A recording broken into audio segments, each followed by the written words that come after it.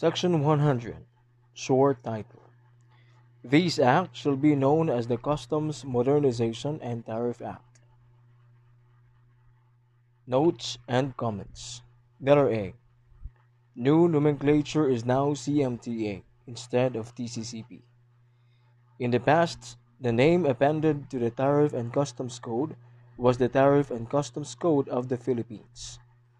With the express repeal of Presidential Decree Number 1464, otherwise known as the Tariff and Customs Code of the Philippines of 1978, as amended.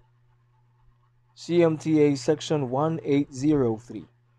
The author suggests that the current code should now be referred to as the CMTA instead of TCCP.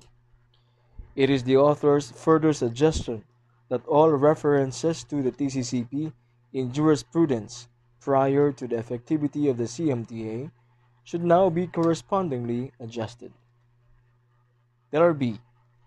Relation between the Customs Modernization and Tariff Act and the former Tariff and Customs Code of the Philippines of 1978, as amended. The relation between the two laws are set forth in the provisions of the CMTA as follows. Repealing Clause.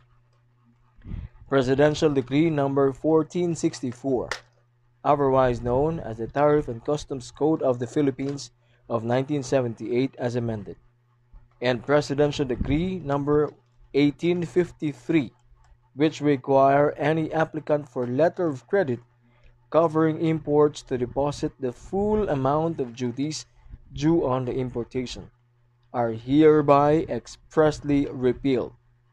All other laws, acts, presidential decrees, executive orders, rules and regulations, or parts thereof, inconsistent with the provisions of these acts, are hereby expressly repealed, amended, or modified according to CMTA Section 1803.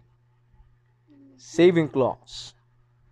All other laws, acts, executives, orders, and customs administrative orders, customs memorandum orders, memoranda, circulars, rules and regulations issued by the Bureau under the provisions of Presidential Decree Number 1464, otherwise known as the Tariff and Customs Code of the Philippines, as amended, not inconsistent with the provisions of this Act, shall remain valid, unless the same will be repealed or amended accordingly, pursuant to the provisions of this Act.